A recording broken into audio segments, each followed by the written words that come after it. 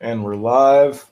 What's up, guys? John Sentez here, Cass Kreitlow, Cutter Nation podcast number 75. We got the streak continuing, especially as we got delayed over here in California. We don't exactly know when we're opening up or anything, but that means we get to bring more content to you guys. And today we have an awesome guest. But first, please don't forget to please rate, review, and subscribe. It really helps us in the YouTube algorithm as well as through our podcast app. And anything that you can do to help us, whether you share our content on social media or you just tell a buddy, send it directly, whatever you can. Finally, if you want to support us a little bit more, you can get one of our hats off the website. We've got about 6 different styles. You can go on there and check that out. That's it. I'm had enough. Cass has done an amazing job establishing this relationship with Randy Sullivan from the bullpen, from the Florida Baseball Ranch. So without further ado, Randy, thanks for coming on the show. I know you're super busy guy. Thank you. This is going to be fun. I'm really looking forward to it. Yeah. Definitely. Cass, why don't you catch us up? I know that we've been talking to our community over here in San Diego about Randy a lot and been sending a lot of his resources over to our players. Why don't you catch everybody up on where we're at and what we want to talk about today? Well, so I met Randy through Kyle Wagner, who's going to be on tomorrow with his brother and his kid and his nephew. So it's going to be Cole, Luke, Brett, and Kyle on the show. That's exciting. So that's going to be a lot of fun. I don't even know that John knows that. I just set that up behind the scenes. So that was bonus. Anyway, Randy, it's probably easier if you just tell people, let's assume that nobody knows who the heck you are. Give them kind of the 30,000-foot view of who the heck Randy Sullivan is. Okay, so I'm a physical therapist. I'm a baseball instructor. I'm the CEO of the Florida Baseball Ranch. So here's my story. I was never a pitcher. I was a catcher in college. I graduated from the Citadel, the Military College of South Carolina, the only military college to ever make it to Division I College World Series in 1990. 4 years after I left, they had to get rid of some guys like me. My coach told me while I was there that I led the Southern Conference in insignificant hits. That was my big claim to fame. I don't know what that meant, but So I have an insignificant hits leader like T-shirt that I wear for alumni games and stuff like that. So yeah, I was fortunate to be academic All-American there, and I was there not on a baseball scholarship. I transferred there from an NAIA school, and I found out just the other day that I'm only one of 2 guys to ever transfer into the Military College of South Carolina to play baseball. Me and the guy that I just recommended last year, Kyle Barker. Kyle Barker's son, Will. Nobody transfers in, everybody transfers out, but I've never done anything, that way. So I went there and I got an Air Force ROTC scholarship to pay for it. And I ended up, after I graduated, I went out to the Wild Wild West and stationed in Cheyenne, Wyoming, where I was a nuclear missile launch officer. My job was to maintain and be prepared to launch your nation's nuclear weapons arsenal, which when you consider the 22-year-old me, that's a frightening thought, right? Because I was in charge of that, okay? And so whose idea was that? Right? I don't know. It was a bad idea. Yeah. They paid for school. I was like, yeah, I'll do that. Whatever. Okay. So yeah, it's a key. It's not a button. It's a key. Yeah. But anyway, I while I was there, I found out about this program where they send one person from the Air Force to the Army's physical therapy school. And so I applied for that and I got that. And, graduated from physical therapy school at the Army Baylor program, and they stationed me in Tampa, Florida at MacDill Air Force Base. And I worked there for 3 years, and my kids were getting to be school age, starting to get involved in Little League. And I thought, I was an Air Force brat myself. I was a military brat. I went to a different school every year until the 10th grade when my father passed away. And I thought, I don't want my kids to have to go through that. So I got out. I started a private practice in Brandon, Florida, right outside of Tampa. Started coaching Little League with my sons, and it kind of spiraled into, he was the prototypical 79-mile-an-hour lefty who couldn't get a scholarship because he didn't throw hard enough. And, I asked every single baseball person I knew. I didn't even know it was a thing to throw hard. I just thought you're supposed to win games and get outs, and I always told them that. I said, don't worry about, throwing hard. You're a little guy, just get, win games, get outs. Coaches will want you to be on their team and chicks will dig you, and neither one was true. And so So we went. This is a true story. I couldn't figure out why he was on a top 5 nationally ranked travel team, and he was their Sunday championship guy, and he would 75 pitch complete game all the time. And it was like just sitting in the rocking chair and watching him do his thing. And, but no one would offer him a scholarship. And I thought, what's going on? So I noticed that the Perfect Game tournaments that they all traveled in herds, all the scouts, right? All the recruiters, like in groups, and they all dressed the same, right? They had their logo shirt, they had their hat with their sunglasses backwards. And back then cargo shorts were huge. So, you can't argue with cargo shorts, right? The utility of all those pockets, I would lose things in my pockets. So I put my cargo shorts on my coaching shoes, and I just nestled in among them. He was getting ready to pitch in a championship game or in a semifinal or something. And I just kind of nestled in. I go, okay, let's see what they got to say. I noticed they all had like bags on. I didn't know what was in the bag. I didn't know what a radar gun was. It was just, I had books. I thought they were just having books, and they brought out their radar gun. and I didn't have one. I just pretended. And then he threw his, first inning, 3 up, 3 down, like he always did. And then they put the radar guns up, and one guy was walking away, and he said to me, this kid's pretty good. He just doesn't throw hard enough to compete at our level. I'm like, wow, I didn't know that was a thing. I thought you're just supposed to win the game. And so I talked to him after it was over, and I said, we got to figure this out. So, I asked everybody. What year is this, by the way? He graduated in high school in, 2009. Okay. So 2007, maybe 8. Yep. Okay. Yep. And, he said, I want to play Division I college baseball. I'm like, I don't, I guess we got to throw harder, And so everybody asked, how do you do that? They're like, you can't, it's a gift. I'm like, come on, man, it's a movement, right? I'm a physical therapist. I teach movement every day, right? Like if I can teach a person that just had a stroke, and is walking around with half a brain, and I can teach them to walk, I might be able to teach my kid how to throw a little harder. Maybe I can't make it elite, but I can help him. So we just started doing a lot of research, and the journey took us to Texas Baseball Ranch, where I met Ron Wolforth, still a dear friend of mine, still a great relationship. And he was the first guy that ever said, yeah, we can teach that. We know how to do that. And so we started going down that path. And, by the time he showed up at his first university, the only offer he got at Division II school, he had gone from like 79 to 81, his last game of his senior in high school. That summer, he had showed up throwing 87. Eventually transferred to junior college, and then went to another D1 and touched 93 after 2 years. And so he went from 79 to 93. And I thought, this is pretty cool, this stuff. So what happened is, being in the baseball community, I was coaching travel ball and everything. All the baseball players in our area that got hurt, they heard that I was a physical therapist and a coach. And so they all kind of gravitated to our facility. And my practice was pretty much overrun with baseball players who were injured. And I soon realized that, these same things that we're using to teach my son to throw harder are the same things that are going to keep these other guys safe and healthy. It's like arm health, command, velocity. It's all the same. It's all the same stuff, right? It's about being an efficient mover. And, and so we started working with a bunch of guys that were injured. We initially would meet, I'd carry stuff around the back of my truck and meet them at a Little League park, and 2 people turned into 3, and 3 people turned into 8, and 8 turned into 20. And I'm like, I got to open up a place somewhere. So we had just expanded our physical therapy practice, but we had a lease left on a little tiny space, 900 square feet. It was 15 by 60. And my business partner, Amy, she's been with me. We've been together now for about 23 years. And she goes, what are we going to do with this little place? I go, I think that looks like about 60 feet. I think I got an idea. So we put turf in this, this strip mall office with 8-foot drop ceilings, and put, plywood on the walls. And we worked there for a couple of years until we knocked the wall out. And we just kept getting bigger and bigger. More and more people came, and things started growing. And then Ron and I got together, and he said, I was working out there helping him with the camps and stuff. And he said, why don't we form this thing called the Florida Baseball Ranch? And, you can handle anybody in the consortium that has arm pain, we'll send them to you. And then you can do, performance for anybody that wants to come that way. And so it just kind of evolved. And the truth is, I tell everybody this all the time. Like I was just a dad trying to help his son, had some ideas that I thought would help others. And, the truth is, our kids kicked the door down for us. Our players got so good that the coaches from colleges and pros, they just started flocking to us because we had kids that were getting better.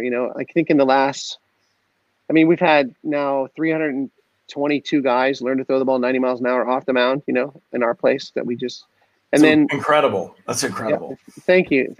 Well, it's all the kids. They believed it and they were. And in the last 3 major league drafts, you can't count this one because it hadn't happened and we're not going to have one. But in the last 3 drafts, if you count guys that have trained at our facility at least 8 times, we have some guys that come once and leave and come twice and leave.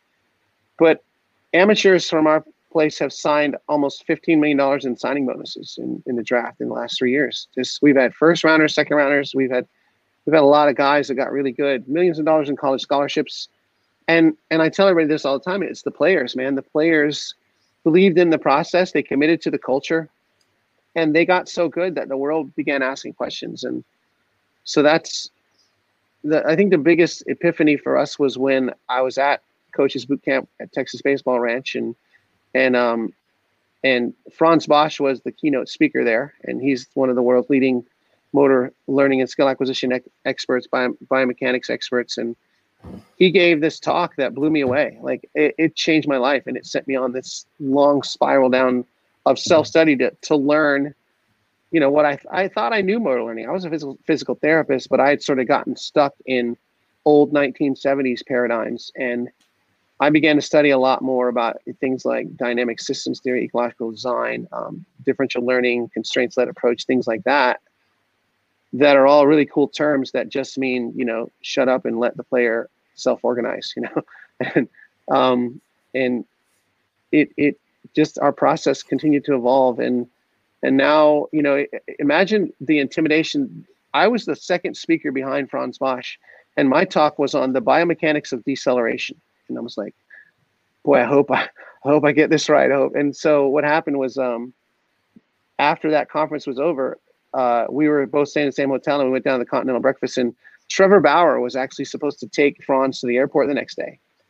And Trevor, being Trevor, didn't show up, right? He just notoriously late. And so I got to sit there and talk for about 2 or 3 hours with, one of the world's leading motor learning experts about baseball and how this science of skill acquisition can be applied to baseball. And that evolved into our relationship that we've had over the years. We host our annual skill acquisition summit with the Dutch national program, and Franz is the leader of that. And then, he asked me to edit the English version of his new book that's coming out called Anatomy of Agility. And as I went through it, I was just, again, a whole nother level opened up, and I'm like, oh my goodness, we have been close, but not quite there. And so I took the information from that and applied it to what we call our Savage strengthening training, and our Savage. It's actually Savage Training Pure. We started as a strengthening program, but now it's like a whole movement-based system for training guys.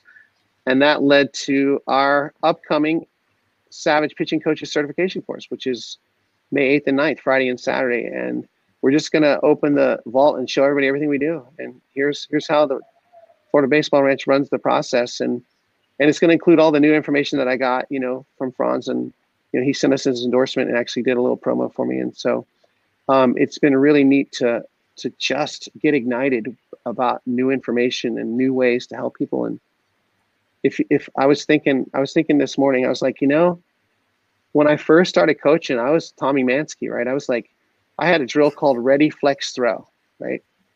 Our guys would all line up and they would go ready, flex, and they'd all throw at the same time.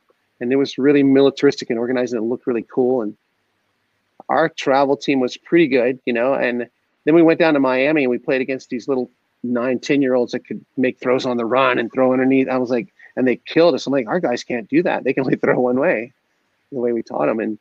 And so we kind of changed that. That sort of started us down the path of, man, we got to build some athleticism here, And so I did that for a long time. And that's sort of the 30,000-foot view of who we are and where we are. And we're stoked, man. We're stoked to be here with you guys. You guys are doing some great stuff. I've talked to Cass on several occasions about what you guys got going on over there. I'm really excited to hear all the great stuff you guys are doing too.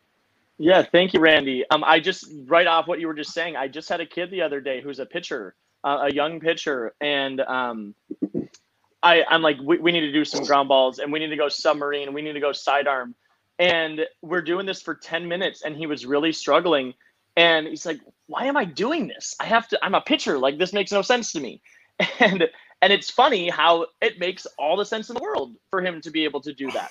I asked another younger player to try to go from 12 o'clock to 1:30 to 3 o'clock on the ball, and all of them sat at 1:30.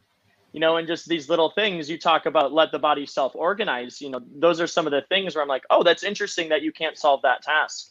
Right. So the only thing I'll say is I've heard, like Randy's mentioned, we've had some conversations, and I feel like they're a little bit more on the coaching level, pretty like intense. You and Tyler Yerby sitting next to each other is there's a lot of things coming at you fast. So I had suggested us maybe having a conversation at least at the beginning right now of maybe more towards the 8 to 12-year-old range, more towards those parents, because, that's where really I think overcoaching is at its worst, because they just can't fend for themselves like an older player would. So yeah, what do you think? I'm kind of an expert in what not to do there, because I coached that level for a long time.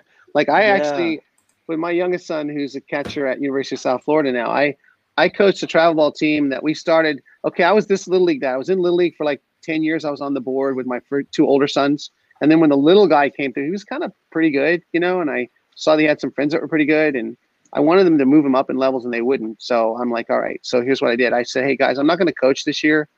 I'm going to go, I'm just going to watch. And so I went to the 7-year-old tryout, the 7U tryout, right? And all the good players, I said, can you tell me where your mom and dad are? And I gave them my card and said, I'm starting a travel team.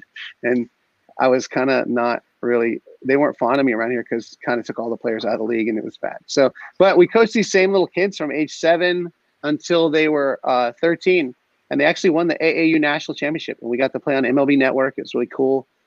We had a bunch of guys that played in college from that and drafted. It was really cool. But all the things that you could screw up, all the things that I would look at myself back then and go, what in the heck are you doing?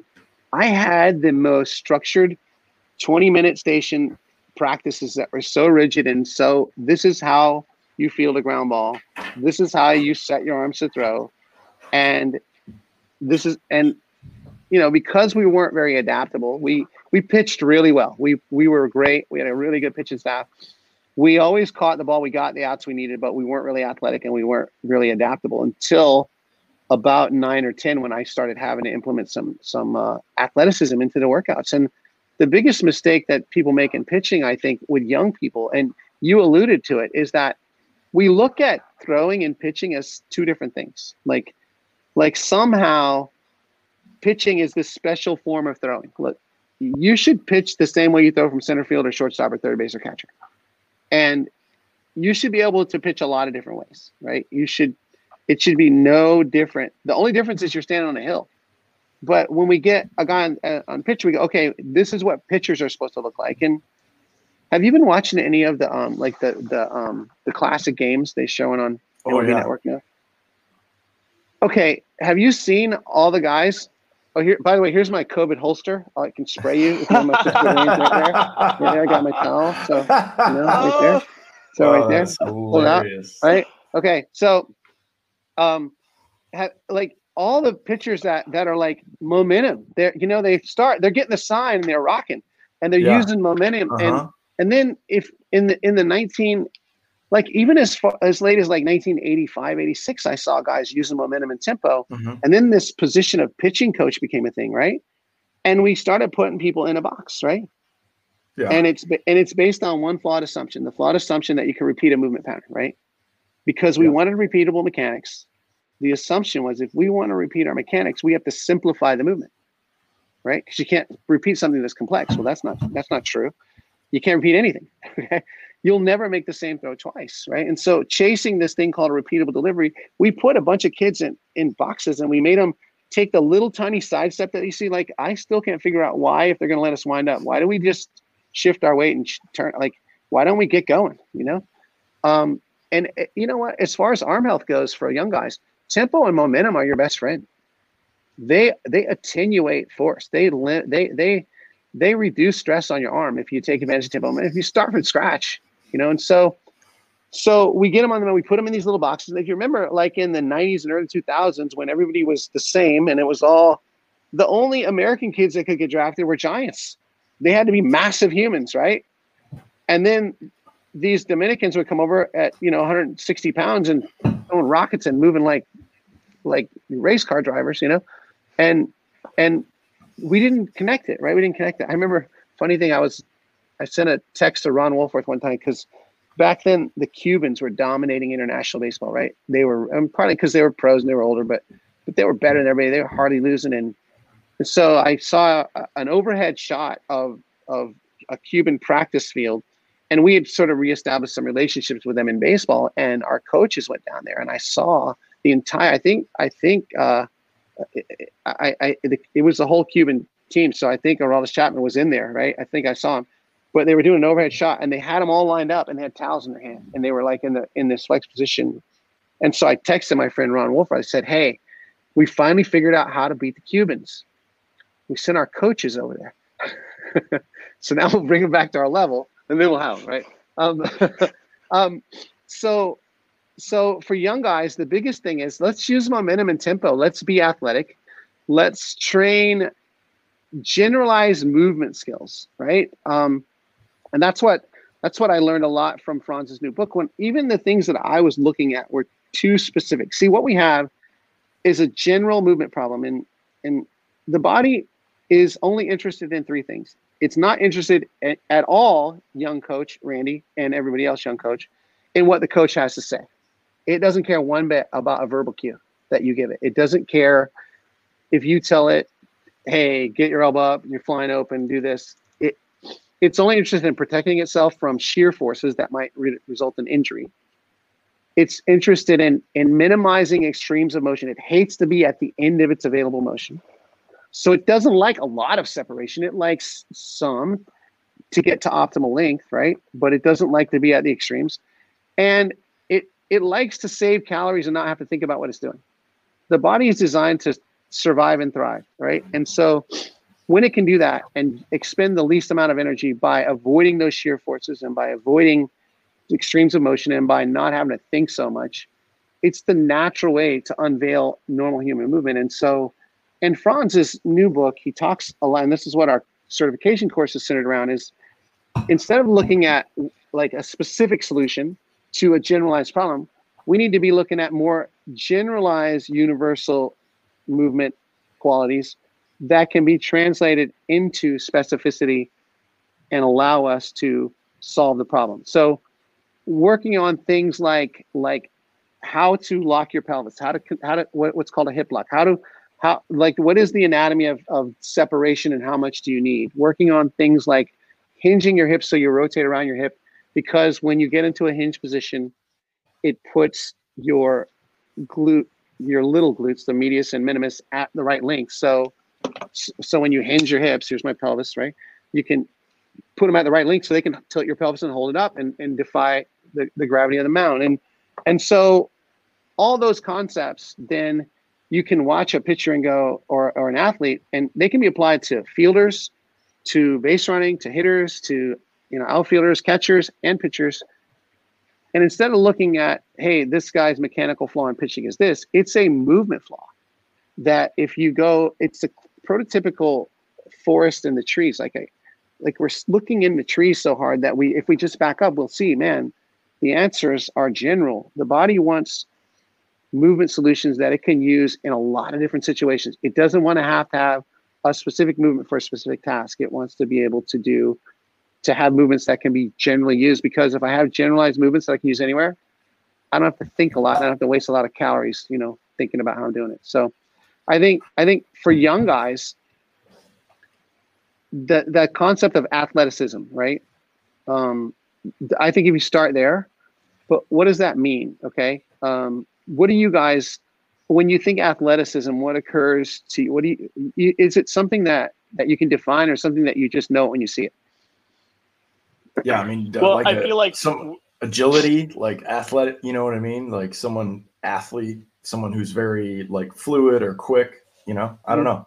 That's just when you say that phrase, it comes to me. Yeah. I'm going to be a little bit more like direct on this, is just that, like, I think about, that's why we run and gun. That's why we do these things that are fast. Yeah. Because that draws out or reveals their athleticism. So their ability to like solve a problem, to me, is very much about athleticism. I agree. And the thing is, they use that term. We use that term a lot. And when you see a kid that's athletic, you're like, oh, that kid's athletic. But you can't really put your finger on it, right? And so here's our definition of athleticism, okay? Every muscle or group of muscles in the body has a length at which it's the most strong or stable. Okay, my biceps is weak when it's straight, and it's really strong when it's in the middle. But if it's too short, it's weak. So here, can you see I've been working out a lot? Can you see that? Yeah. It's been my COVID biceps. Killing it, Randy. You can see that. Yeah, I know. Okay, I'm gonna just hold that for you a little bit, Cass. Just, you got it? Okay, stop looking at it. Are you using right now? You're creeping me. Yeah. Cass, could you help Randy and show him your bicep, please? Yeah. No, I'm good. He's hiding it, but he's got a little I've seen Cass. So look, when it's straight, it's weak. When it's too short, it's weak. In the middle, it's super strong. Well, every muscle in your body has a length at which it's the most stable or strong. And so our job is to help the athlete find that length. And they're all different because everybody's anatomy is different, right? My humerus is a little bit different than Cass's and yours, and my scap's a different angle. And so there's not one place, there's no joint angle you're going to find. It has to match the athlete's hardware, right? What their body, how their body's made. Now, you have to have enough mobility to get into that place, right? If I can't bend my elbow to its strong place, I'm gonna produce less output and burn more calories here and be more at risk for injury than I am if I'm in my optimal length. And so universal movement attractors, and I know that term is kind of weird, but universal movement concepts, most of them are based around the body's desire to maintain optimal length of its muscles, right? Muscles work either at optimal length or maximal stretch. You can take advantage of mechanical properties or elastic properties, okay? Now, you have to have enough mobility to get there. You don't have to be a gymnast, but if you can't bend your ankles enough to get into a hinge to get your hips to go, you're not gonna be athletic. So some kids aren't athletic because they're too stiff to get into positions that optimize their length of their muscles. So if you have that, you have to solve that problem first. You can't bring a motor control solution to a mobility problem. You have to solve the mobility first. Now you're working on them at the same time, but until you get enough motion to get there, and more is not better, you just need enough, right? And it's different for everybody. Now, once you're there, then what you have to do is you have to remove muscle slack. So here's another physiology concept. One's ready to produce power, control, or protection of the joints. They sag off like a hanging rope. And before you can express power, have control of your body, or protect your joints, ligaments, tendons, you have to take the slack out of the system. Imagine a car and you're pulling it with a rope. You can't move the car until the rope is tight. The body's like that too. And until you remove the slack, you can't express power, control your body, or protect your joints. So some kids are not athletic because they just don't know how to take up muscle slack. They look flexible. They're just floppy. They just don't know how to. And in an athletic event, in a time compressed event, the best solution for the body to take up muscle slack is with something called an isometric co-contraction, meaning all the muscles around a joint or limb tense up, right? So right now, there's slack in my arm. Now, no slack. Optimal length and full tension, okay? Isometrically, I'm not moving it, but I've taken the slack out, okay? So here's an athletic kid. A non-athletic kid doesn't know how to take up slack. An athletic kid is like, okay, suppose I'm getting ready to run and I don't co-contract before I go. I just go. That's not powerful. It's not safe. It's not under control. But if I go, that little co-contraction that I did is the essence of athleticism. So an athletic kid, when he hits the ground, he's a boom, boom, and he knows how to co-contract quickly to take up the muscle slack so that he can produce power, control his body, and protect his joints and tendons and ligaments from injury. And so our job is to provide our young athletes with the training environment, what we call sensory information, what he sees, what he feels, what he hears, what his proprioception sense, his awareness of his joints, and what his vestibular sense tells us, his balance. We have to put him in a situation to encourage him to find that. So how do you do that? Well, when you're moving around, there's 3 ways to remove muscle slack, okay? One is just pre-tension. You can just tense it up. You can just take the slack up manually, like in your glove side, or a hitter will do it, like he'll just tense it up. Next is called perturbations or unpredictable loads. When the body's exposed to unpredictable loads, it reverts to its reflex of co-contraction. Like if you've ever held a squirming baby, you co-contracted, or if you've ever caught a big fish, right? Or if you've ridden a roller coaster, you co-contracted. Power, control, and protection. And so what we do is we put them in an environment, let them explore all different motions in our workouts with unpredictable loads, like we have these water bags, these aqua tubes that are full, and balls that are half full of water. And when the water's moving around, you can't predict where it's going to go. And so you have to co-contract. And so instead of adding heavy weight to the bar, it's not that we never do that. We do that some. But there's the point of diminishing returns and safety for young guys, that instead of using weight, we use unpredictable loads. And that allows them to learn to feel these co-contractions at any point in space where they are. Now they become very adaptable athletic athletes. And the third way is with time pressure. When the body doesn't have time to organize a movement, it reverts to its reflex of co-contraction. Right? If I'm going to stand up from this chair, there's no time pressure. I don't have to go. I can just stand, right? If I walk up to a trap bar deadlift, I don't care how much it weighs, I can predict it, and it's no time pressure. I don't have to co-contract. I can just lift it. But if I'm running, I'm going to sprain my ankle in a hole. My body senses that, and it goes, ooh, and it tenses me up. If you've ever been in a car wreck, power, control, and protection. And so our whole training approach is just to expose them to this 360-degree training experience that lets them explore finding optimal length and co-contractions to stabilize their bodies, to give them the athleticism that is at the core of everything we do. It's really the essence of what we do at the ranch, is developing athleticism in guys who happen to throw the baseball. So there's decision-making process is a big thing in this. And I'm curious because Kyle Wagner just sent me an interview. I love Jordan Peterson. It was with Jordan Peterson and some other guy. By the way, thanks for sharing that stuff with me. That was really cool. I had to stop because I couldn't stop, right? I was like, I got to spend time doing some other stuff because it's really good, right?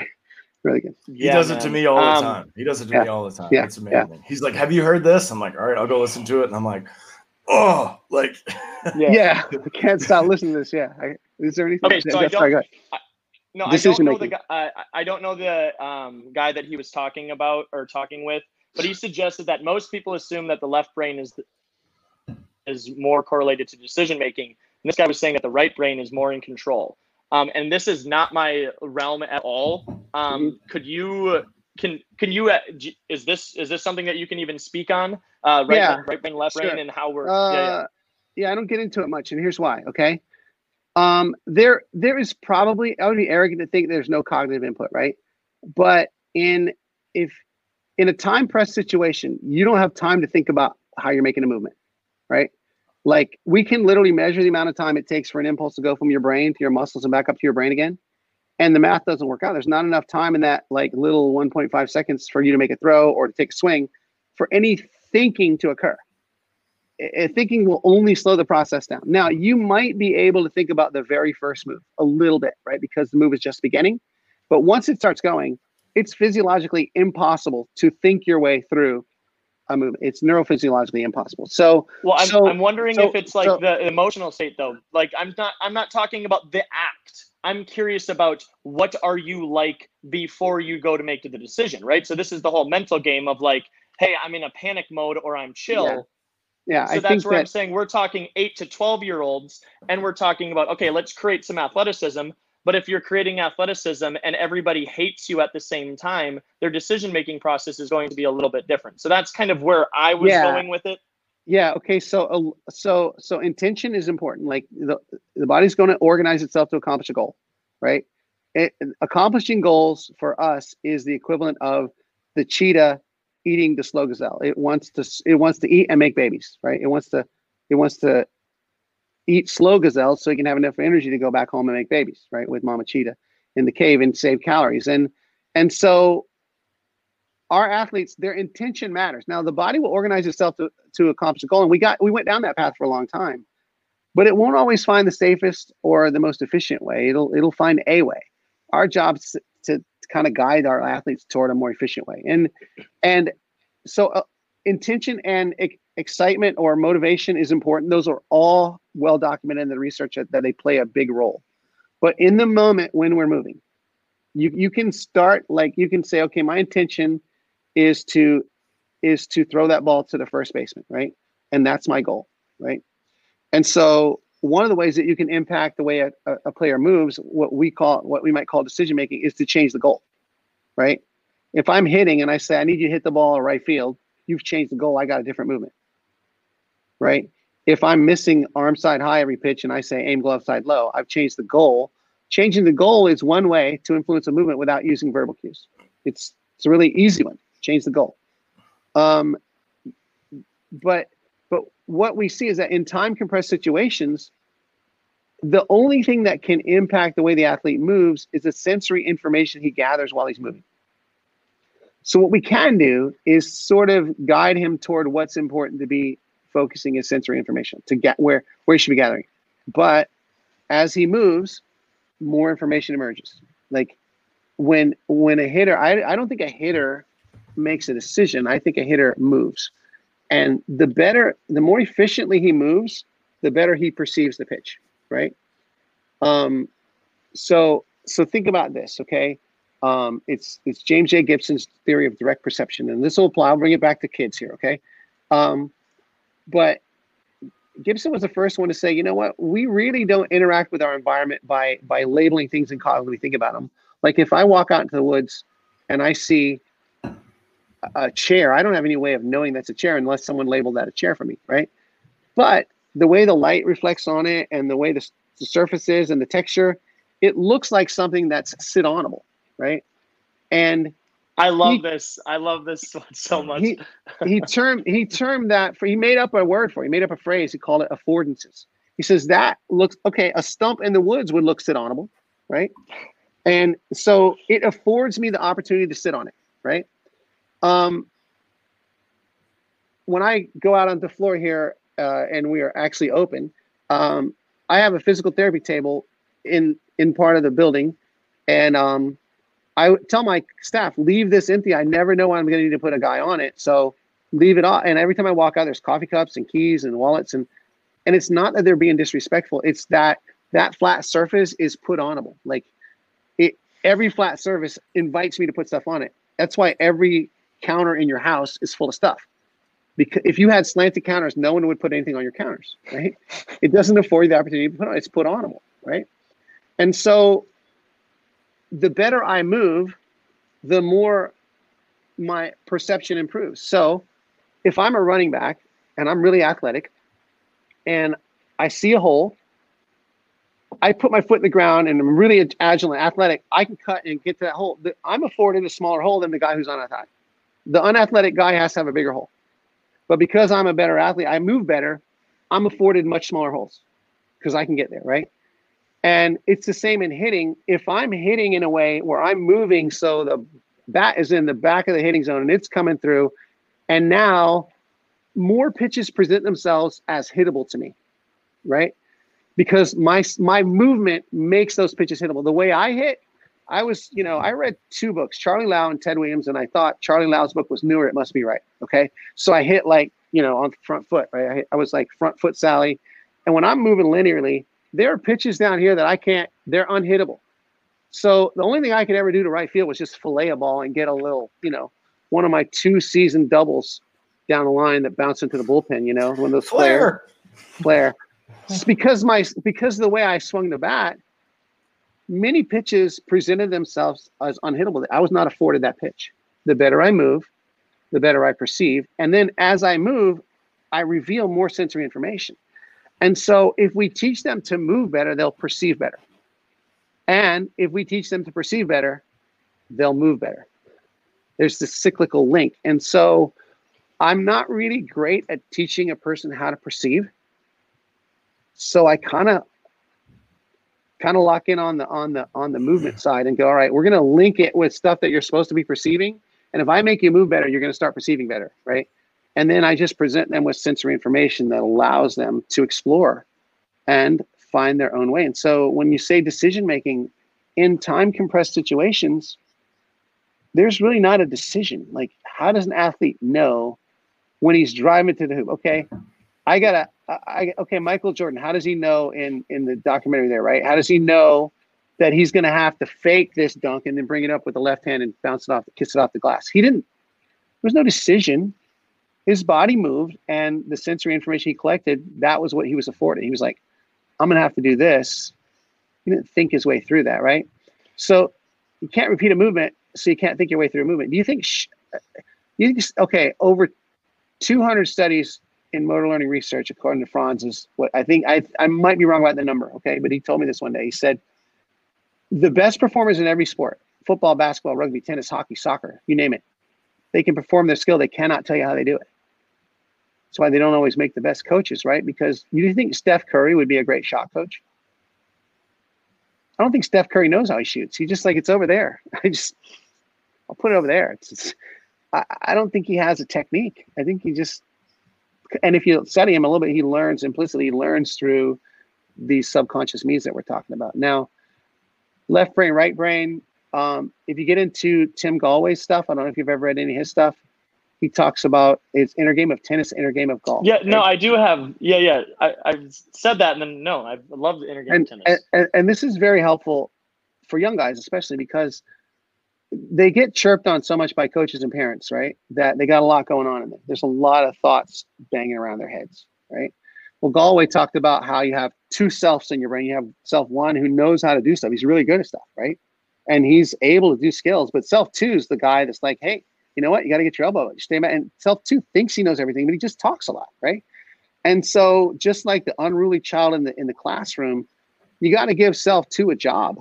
Like, make him go clean erasers, right? So give him something to do so he doesn't get in your way. So here's an example. My son coming up, he's a catcher now, but coming up, he was a second baseman shortstop. And he went to his first, high school game, and he made like 2 or 3 errors. I'm like, he never makes errors. He was getting nervous. He was like, Dad, I'm having trouble picking hops. I don't know. And so I took a page out of Tim Gallwey's book, and I said, okay, in practice and in the games, when they hit your ground ball, every time the ball hits the ground, I want you to say the word out loud, bounce, okay? The word bounce. And so the ball would hit the ground, you'd be bounce, bounce, bounce, catch, throw. You'd say it out loud. And because self two is occupied with the words of saying bounce, he didn't say, hey, you got to move up, you got to move back, and all that self-doubt decision-making that comes in. He had another little episode where he was playing third base, and he'd never played third, but that foul ball over by the fence was challenging. It was really high, and he's like, man, I don't even know how to judge that. And so he was getting nervous and getting like worried about. And so in that case, I said, okay, if ever you get a pop-up behind you at third base, you're going to go like this. You're going to go, whoop, ooh, and it's going to explode right when it hits your hand. And you get his self two out of the way, and he just learns how to catch fly balls implicitly without thinking about it anymore. You got to give that guy a job so that, and in the pitcher's world, often that job is something like screw your back foot in the ground, like feel your butt go, because you have time to think about that one, right? And then you get that little decision maker that thinks he knows what he's doing out of the way, and the other guy knows how to perform the skill. It's funny that you say that, because that's like how I do it. Where I'm like, reach down here and then rip. That's like, lift, read, and so it's like you're saying, it makes sense that it's occupying that side of my brain, and it makes sense when I am ripping what it feels like. Yeah, it's pretty cool, and look, every guy's different. You have to build a relationship with your player and know what makes them tick, right? And and there's some guys that doesn't work for me, and others it does. So yeah, pretty cool. Well, I think people, and this is probably just because I've seen it and felt it myself, is, we do know what athleticism looks like. But then when it comes down to being a volunteer coach at my little league, right, how do I then create athleticism? Because it feels like if I say, hey, we're going to go play spike ball, let's get 4 things of spike ball going, and that be part of my practice routine once a week or something like that. I'm going to have parents have no idea, like, what are you doing? Why are you wasting our time here? And so I'm curious, how do you, I think about it like this. When you go to ABCA, every coach is like, I just want you to tell me what to do. And what do you tell these guys? Like, what are some simple things that you can do to draw out some athleticism without, using tools that they already have? Yeah. Integrate it into your warm-up. Don't waste your time, running out to the fence and kicking your legs side to side and doing this thing and stretch and do this. Integrate some of the unpredictable loads into your warm-up. Do dynamic warm-ups to create athleticism. Unpredictable load. Look, if you can get an aqua ball for $100, half full of water, you got a tool. I've seen guys put water into PVC pipes, slosh pipes, sort of hold them over your head. When you get your hands over your head, you have to activate all the muscles below and co-contract. So, just having elastic bands over your head sometimes when you pull an elastic band apart and run with it like this, you're having to co-contract the muscles below. So you can do that, integrate it into your warm-ups, get rid of the old, passive stretching warm-up and just start doing a dynamic warm-up where you integrate some of that in. I would say that in hitting, for example, I think that it's kind of hard to do if you got a 1 hour practice once a week. Let's face it. Like I was the little league dad. I was a travel ball coach who practiced 3 or 4 days a week, and everybody thought, dude, our kids are 5-6 times a week. So you can talk about what you would do with best case scenario. Yeah, I don't know how to get them better. I would spend on a 2 hour practice. I'd spend 15 minutes. I never did anything for more than 15 or 20 minutes, right? And so all the team stuff like first and third defenses and double cuts and bunt defenses, I would choose one of those every practice, like fly ball communication. What are the big 5 things that are going to be in a game? First and third defense, bunt defense, double relays from the outfield, fly ball communication, and what else? There's one more. I would have 5 of those things that I would just put at a 15-minute block, and we'd work on it for 15 minutes, and we're done. And by the end of the year, we worked on it 8 or 9 times, but not all at once. We don't waste the whole practice doing that. And then I would have 15 minutes of warm up, 15 minutes of team defense, and then I would have another 15 or 20 minutes of athleticism. Let's just use unpredictable loads and do athletic things around the field. Then I would work on skills of fielding ground balls, and then during our hitting rotations, I would have 4 different rotations where they're exploring different things, different variability in the rotations. And that's when everybody on my team, my 12-man team, everybody pitched. So we had 15 minutes to go through the pitching area, and they either did drills or did their bullpens on that day. And we integrated it in there. You have to stay really well organized, but you can blend that in. And then we'd always finish off with base running. You can run bases with bands over your head, and you can run bases with water bags over your head to create that instability that forces them to co-contract and be athletic. And so you have to infuse everything with athleticism, right? And in hitting, using variability means changing the task, change the athlete, change the environment, right? The easiest one to change is the task. So change the drill, like the 3-plate drill, or change the pitch, like don't let them know what's coming. Change the location of the pitch, change the type of pitch, change the bat, use different weights of bats, different lengths of bats, change the surface they're standing on, put 1 foot up on a bucket, put 1 foot on the ground, changing the environment.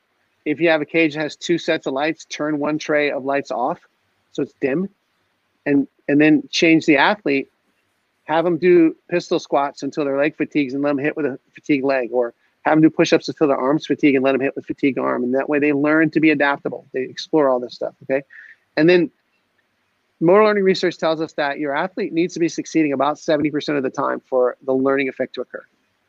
And so if you throw into a kid in the cage and he squares up 10 balls in a row, good for him, but it's not a good round. He didn't learn. He needed more variability, more unpredictability, right? And then if he's only squaring up 3 out of 10, he's being challenged too much. And so you have to add that unpredictability. It can't be scripted for everybody. It has to be based on the kid. If you have a kid you're only throwing him fastballs, and he's only squaring up 3 out of 10, then you got to keep throwing him fastballs until he gets to about 7 out of 10. And then you can start mixing them up and changing the drill, right? If you got a kid who's just crushing everything you got to add a lot more variability to him so that he can be challenged and be more adaptable. I was going to say on the hitting side there, I see a lot of coaches just BP is hard. BP is really hard, right? To throw a good BP. So to not run away from front flips, like get good at front flips, and like I've seen Kyle Wagner, I brought him up a lot today, but I've seen him do the overhand flips. I've seen a lot of people, create different feelings, for them to solve the problem as a coach. And if you got to stand on a freaking bucket, to create a better angle for your front flips, to feel good about it, do whatever you have to do and get creative with that. I was going to say, because you pitchers, John, and you guys are the worst BP throwers. we hire pitchers to work. I'm like, no shot this guy can throw BP. Like, well, I did it for a living, so I was going to say, I do believe I'm the anomaly. Okay. But also, I don't do we actually, it's funny that you say that, but we actually talk about the technique of BP throwing all the time, and we see it like, it pops up on TV, and it's like, it's wrong. It's like a frontward facing, weird walking wind up thing with an upload, and then the arm comes out weird and doesn't look the same. And like, I can stand flat-footed in what we call our lean back drill and throw like 300 pitches because it's like literally I'm just using the momentum and rotating and just like it'd be like spot. Yeah. So, but a lot of the guys that I do that to, because it's such a different look, to your point, like they don't like it. They're like, oh, it's way too hard. It's game-like. I'm like, dude, I'm actually further. I'm on the edge of the mound and I'm just going through it. And you just don't like it. It's a long arm action that's hiding because it's actually coming from behind my head instead of here's the ball, hit it, Yeah. Well, and dad's not doing lean backs, throwing 300 pitches to kids. No, it's true. So front flip and get good at it. Yeah, it's true. And if you're a dad and you can't throw BP, give yourself to a job. You're yipping yourself up. That's what you're doing. Give yourself to a job, right? My dad used to absolutely light me up. Like he used to cutter, sinker, change, slider, and I crushed in high school. And I didn't realize the value of it till way later. But he'd just go out and we'd start off with like fastballs only, and then he'd go, all right, game on, and then just start mixing. And I would be like, miss, foul, flare, Yeah. And to a good hitter who moves well, like if your swing is good, you need to see that, right? But if you're starting out and you're new and you don't know how to hit at all, there's no point in that, right? There's no point in challenging a guy who's already overwhelmed, right? And so you have to modulate that, right? And so you were a great hitter, you moved well, so your dad carved you up. Like right now, my son has seen me so much throw batting practice that there's nothing I can do to get him not to square the ball up. There's nothing I can do, unless here's what's funny though. Like if I change my mind in mid pitch, like I was going to throw a fastball and I go, I'm going to curve it, and he doesn't get that cue from me, that sort of that perceptual thing that he gets, whatever it is, it screws him up a little bit. But I can't do that all the time. Sometimes it's an accident. And then I do have, since you guys are Cutter Nation, I do have I have this like bone chip cutter. I got that term from Mike Bard. Like it feels like every once in a while, like a ice pick goes in your shoulder and you cut the ball really hard, and it goes that way. I have that. And so some days, like the other day I was throwing and I literally was trying to hit my son in the center of the back as hard as I could, and the ball was going right over the plate. I'm like, I hope I don't accomplish my goal here. What? And that's why you need a pitch logic ball, so you can see your spin efficiency. Which, by the way, I don't know if you've played around with that, but this concept and idea is unreal to me, especially since I know you're a little bit into the tech world with stuff with it. But the ability to track spin efficiency inside your drills is why we love this thing, right? Really cool. That's a great concept. Yeah, I mean, it auto tracks it. It's really cool. We'll get into that a little bit later. And affordable, like it doesn't cost you normally. Yeah, right. It's we have a lot of people asking me about it, and the funny thing is, right now it seems to be the stigma that people don't quite believe in the velocity of what it is, and it's funny because I'm like, so you're mad that it's faster? Like, in what world are you not a pitcher right now? That what pitcher wouldn't want a number that was faster than the other thing, right? Like it's okay. And as long as it's consistent, it doesn't matter. Exactly. That's what I said faster. too. Yeah. I was like, you mean it's faster every time on all of your stuff? Doesn't that mean that it has a little bit of validity to it? So we're apples to apples every day, right? Yeah. Exactly. I like that. That makes a lot of sense. What's cool too is the tech that's in the ball. It's the final tech, right? They finally have the processing speed. They won't need to upgrade this anymore. It's going to be all firmware app updates from here on out. Cool. So really exciting with that. And then I know you're a long toss guy too, but this will be able to do distance soon, whenever they release it. And I really like that too. So you could, I want to say you and I talked about it before about the throwing programs for returning to throw.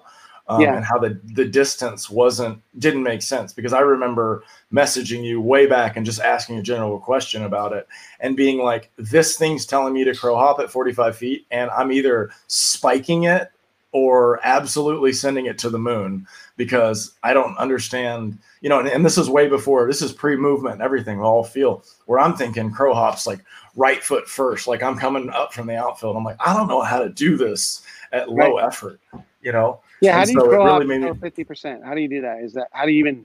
It looks like okay. So it comes out with how many guys do you see like come out of an injury with that 9-10 month protocol, right? 28 weeks, and they got the yips when they come out of it, right?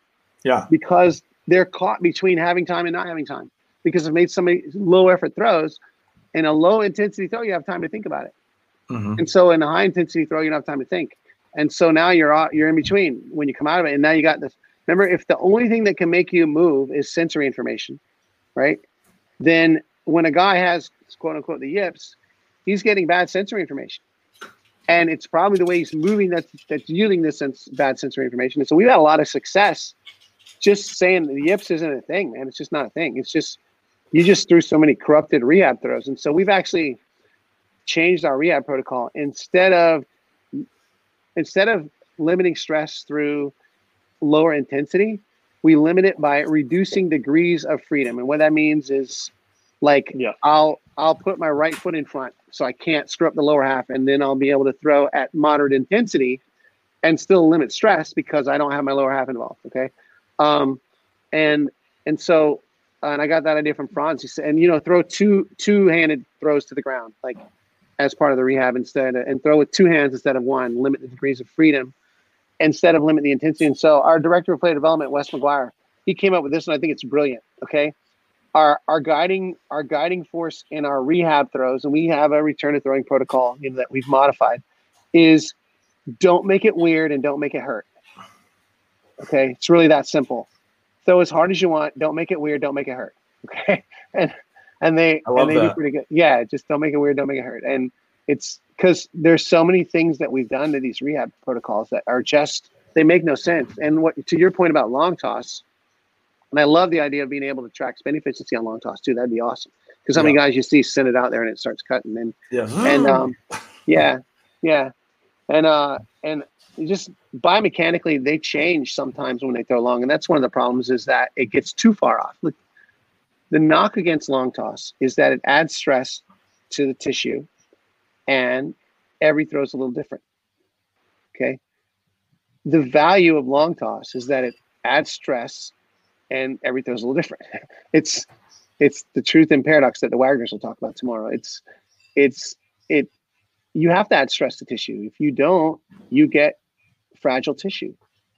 And you need variability because it needs to be able to make the subtle adjustments subconsciously, because it doesn't have time to make adjustments mentally.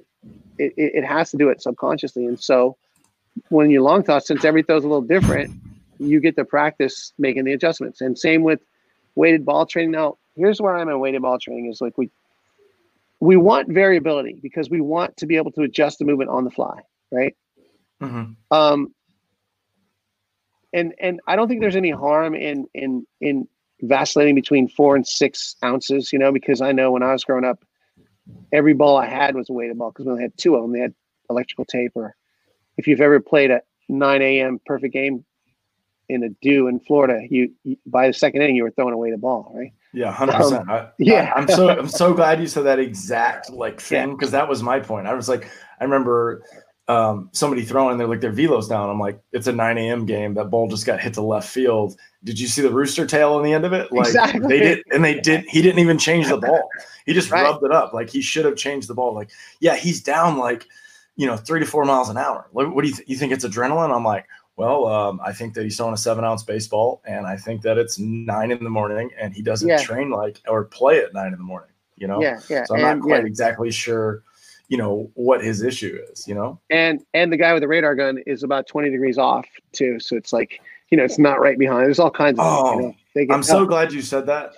Since working with the Pitch Logic guys too, one thing that I've learned is how radar guns work and how it's estimations of numbers, right? And there's even reverse calculations going on some of the radar guns too, and even some of the systems. And so it's interesting how how all that stuff works. I think Stalker. I think the Stalker manual talks about every 5 degree, every 5 degrees is 2 miles an hour, that you'll lose if you just get off to the side a little more. So, but we were talking about long toss being, the value of it is that the knock is that it adds stress and that every throw is a little different. And the value of it is that it adds stress and every throw is a little different. Okay. And then with weighted ball training for young guys, a lot of people are really scared of that. And I'm okay with that. Like, we really don't implement weighted ball training until our guy's physiologically developed and his movement pattern is sound. And then we use it because, look, the studies are pretty clear right now that you're not really gaining a lot of velocity from a weighted ball program, right? Not long-term sustainable velocity, but it's a great way to add variability to a highly specific task. And so you can't, instead of repeating your movement, you have to be a guy who's trying to adjust your movement, and you have to do it on the fly. And there's no time to think about it. So the heavier ball simulates when you're behind in your timing. The lighter ball simulates when you're ahead in your timing. And you get to practice all the adjustments in between. But to people that are kind of get a little yippy about weighted ball training for kids, I get it. Like we might go up to a 6 or 7 ounce and then down to a 4. And like we're talking about, like if you've ever played a 9 a.m. perfect game tournament, you had a 7 ounce ball by the second inning when the ball got back to you, and in Florida with a rooster tail coming up. I don't know, I don't know how it is in Cali there, but it's out here. There's a lot of humidity. Okay. And it gets really wet. So, it's not very nice out here at all, Randy. You don't need to come to California. Yeah, exactly. Yeah. So I think that if you're worried about adding weighted ball training to a young guy, then there are lots of other ways to add variability without using weighted ball. You can just do running throws and do sidearm throws and do run right, throw left, run left, throw right, throw off different surfaces. You don't have to have a weighted ball to add that variability. You can add it through change the task a little bit differently. And so if someone's worried about should I or should I not, look, if the guy is shaven and driving to dates and got an Adam's apple, he's pretty well into puberty. He's probably pretty good, right?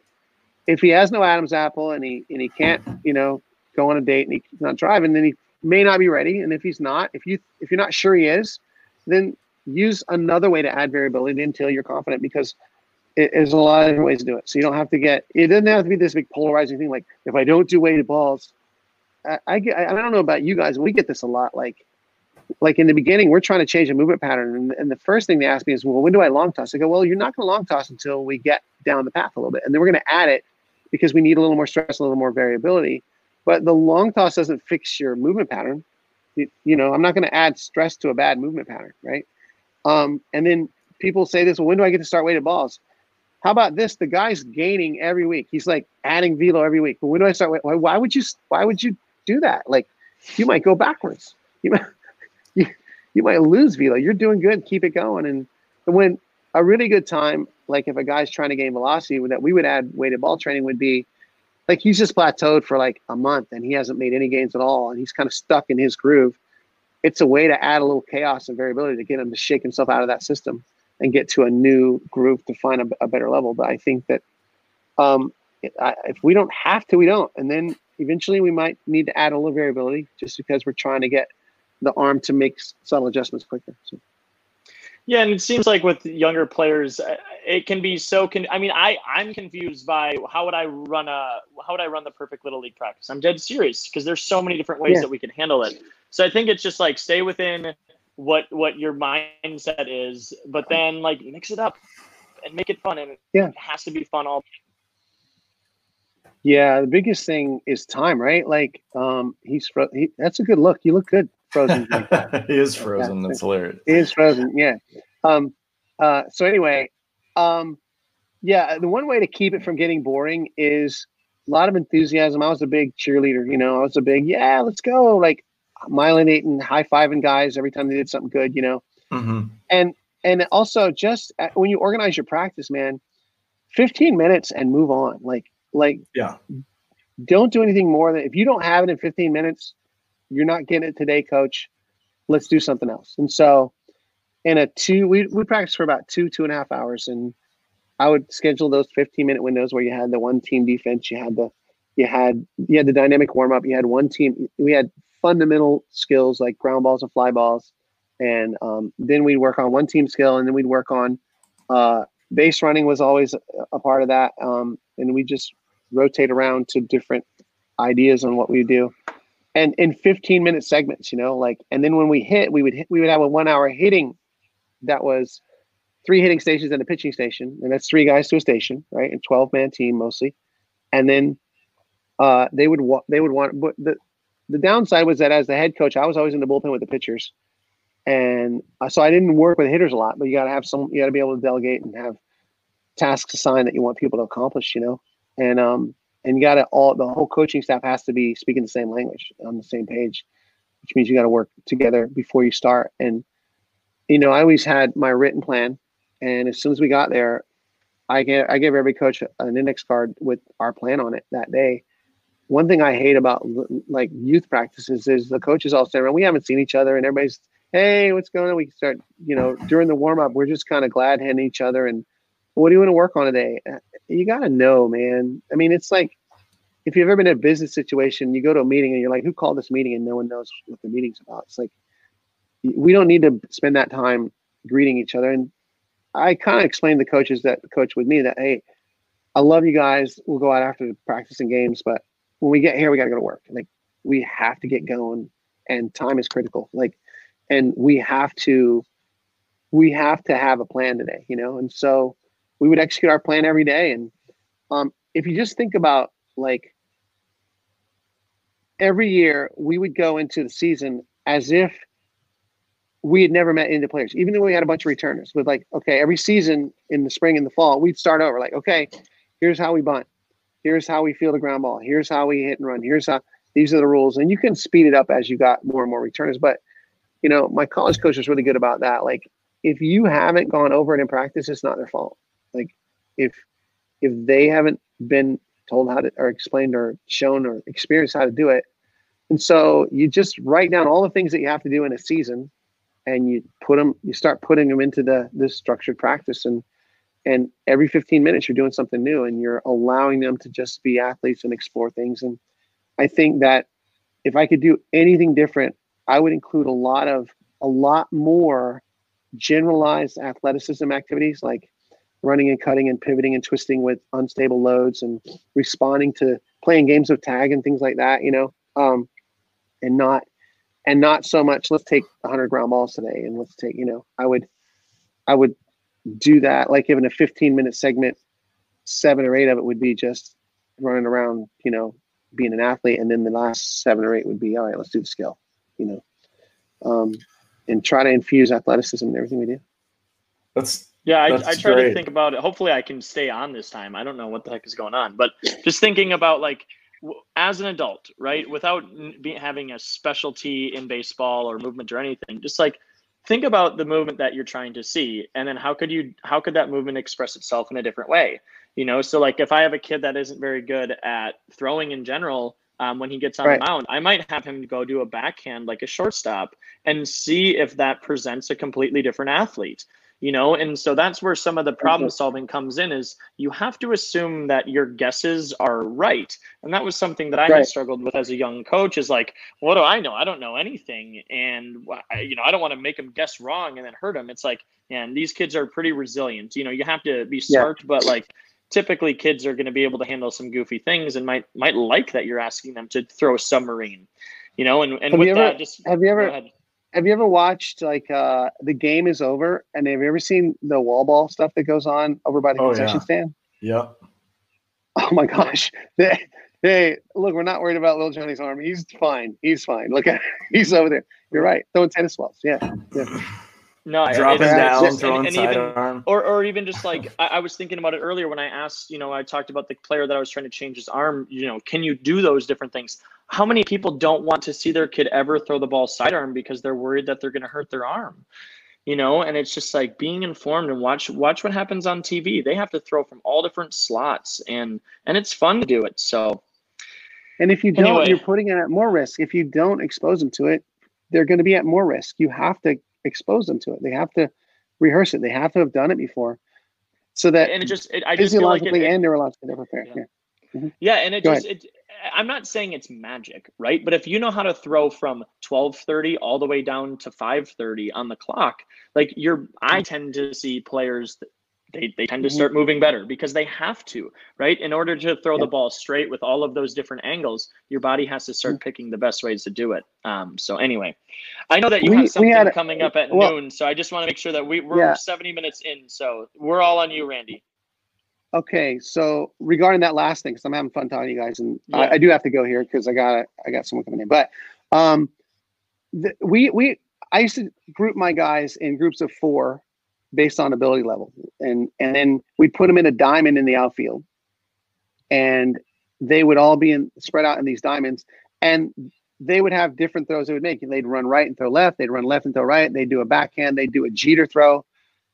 And so we let them explore after they're warmed up, just doing variable throwing drills, in a diamond. This guy's throwing to that guy, this guy's throwing to that guy, and then you could switch it up and say, all right, now you have to throw that guy, now you have to throw that guy, and they're throwing off the wrong foot, they're throwing against their body, and there's so many creative things you can do just by putting them in this big diamond based on ability level, and let them just do all kinds of throws, all kinds of different throws, and letting them explore by kind of guiding them toward that. So you're spot on about what if we created a whole generation of pitchers that could stand on the mound and throw it any way they want?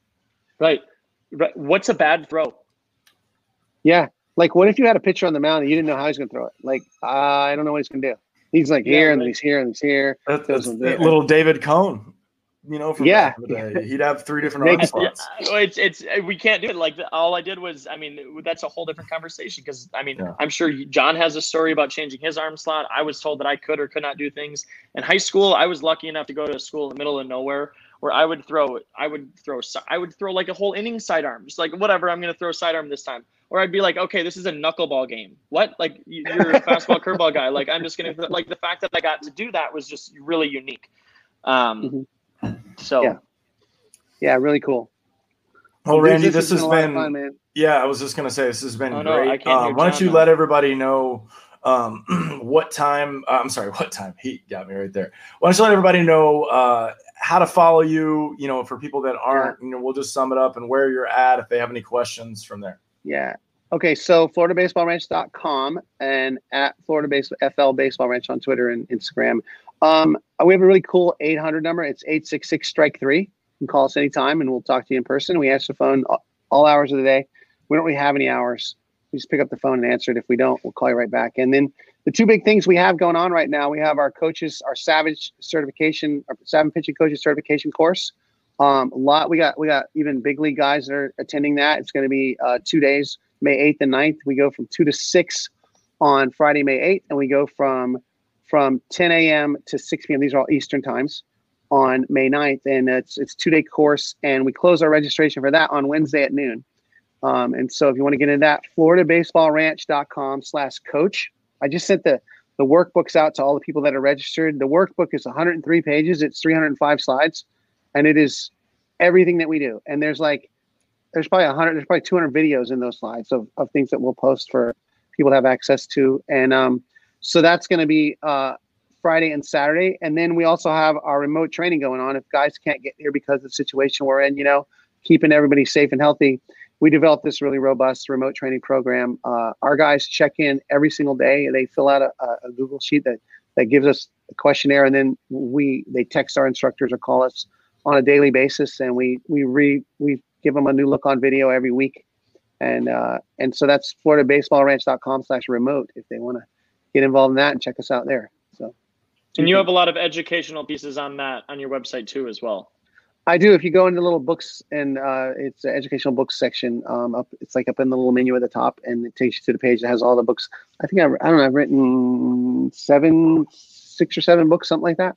I'm working on one. I'm 40,000 words into another one, and I don't know what to call it, but it keeps evolving. Awesome. So, yeah. Can't wait. Yeah. Awesome. All right, Randy. Well, make sure John doesn't know that I can't hear him. So I'm going to just stop talking. So thanks, Randy. All right. Thanks, guys. It's fine. It's all good. I do know it. It's all good. So anyway, guys, go check out Randy, Florida Baseball Ranch. Amazing business in Florida, as well as resource online. If anybody has any questions, Randy, I really appreciate you come on and sacrifice a little time in your day. It's been great. You've been an unbelievable help to me, whether you knew it or not, in my growth to this whole thing. And like I said, I've followed you for a long time, and Ian, we were able to meet at the conference this year in Nashville, which was amazing. So. Well, and I got one more. Just go Argos. That's what I got to say. Yeah, go Argos. Exactly. That's a fun joke. Yeah, you add me to the list on that one, Randy. So okay, we're good. All yeah, right. for sure. All right, guys. Thanks again. Don't forget to rate, review, and subscribe, and mash that like button. It really helps us. All right. All right, bud. Thanks a lot. See you. Thanks, Randy.